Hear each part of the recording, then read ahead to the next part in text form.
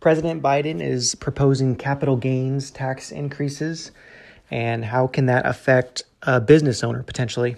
Hi there, this is Eric Maldonado. I'm the owner of Aquila Wealth Advisors in San Luis Obispo, California, and today I'm talking about one of the proposed changes for President Biden and his tax plan, which in this case we're talking about the capital gains tax increase. Essentially, President Biden is proposing to double the capital gains tax rate. So long-term capital gains tax is at 20%.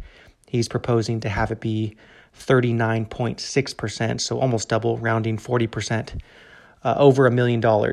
So for many people, that's not going to be a factor. But say a business owner that's going to sell their business one time in their life, say they worked 10, 20, 30 years to build a business, and all of a sudden they need to sell it or want to sell it and have a capital outlay for all their efforts and make profit that way.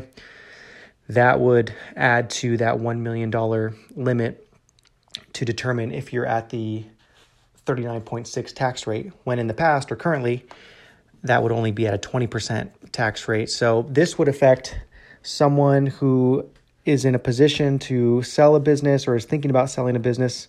This becomes a opportunity for tax planning, really, with the caveat that no one really knows for sure if it's going to pass or not, these tax changes.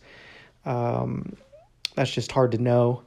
Part of Biden's plan, though, is to have it be retroactive, or at least he would like it to be retroactive to April of 2021, which a lot of people think wouldn't happen because it's just too radical of a move. But there's precedent for tax changes in the history of America that have changed retroactively, meaning you already did you're living and earning throughout the year, and then the government says, by the way, 6 months ago we changed the tax code on you, so that's going to affect you. But hopefully that doesn't happen, and if it does change, hopefully, it doesn't. But if it does, if the tax rates do increase, the long-term capital gains do increase. It's not until January of 2022, so there's still some time to make some changes. So those are just some considerations for business owners. Some may be aware, some may be oblivious. And again, taxes aren't the main issue, of course, when selling a business. Obviously, you want to be having your business prepared in such a way to be able to get the market rate. So that's more important, is preparing your business and growing it the right way and having it be in a position to be a favorable purchase for someone or a desirable purchase. But it would be nice to know if your taxes were going to double on income and capital gains over $1 million. So let's say someone normally makes a couple $100,000 a year of income, but they want to sell their business for $3 million.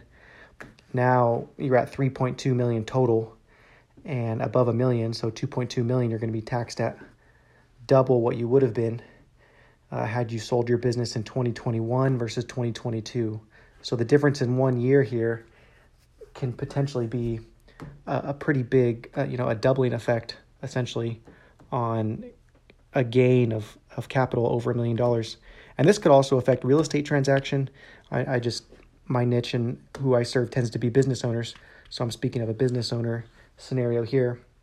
This also affects installment sales. So many businesses, business owners will sell their business over an installment plan. So say 3 or 4 or 5 years, they will receive the income. So it splits up the tax hit over 3 to 5 years versus in 1 year. But if you knew that the taxes were going to double on capital gains over $1 million next year, then you would probably want to think about receiving it all in 1 year, having a one-time sale of capital gains recognition as opposed to installment over 3 to 5 years, which of course would lead to some cash flow issues in how you structure the deal. You would want to be able to have the cash flow available to pay for the taxes in 2021, in this example, if you were going to sell in 2021. So even if you were going to be paid for the sale of the business over 3 to 5 years, you would need to have the money for the taxes this year, so that you would want to structure your business sale, again, in this example, to have a higher receipt of the business percentage now. That way you could pay the taxes now. But again, some of this is speculation, but part of it is planning. And if you already, for example, the difference between selling your business, if you were going to sell on December 25th, 2021 versus January 15, 2022, if it didn't really make a difference for you, then obviously you would want to lock in the lower tax rate and not give yourself the possibility of experiencing essentially a doubling effect on capital gains over $1 million. So just a strategy potentially for some proposed, again, these are just proposed capital gain tax increase for President Biden, and some things to think about for business owners. Again, Eric Maldonado, and until next time.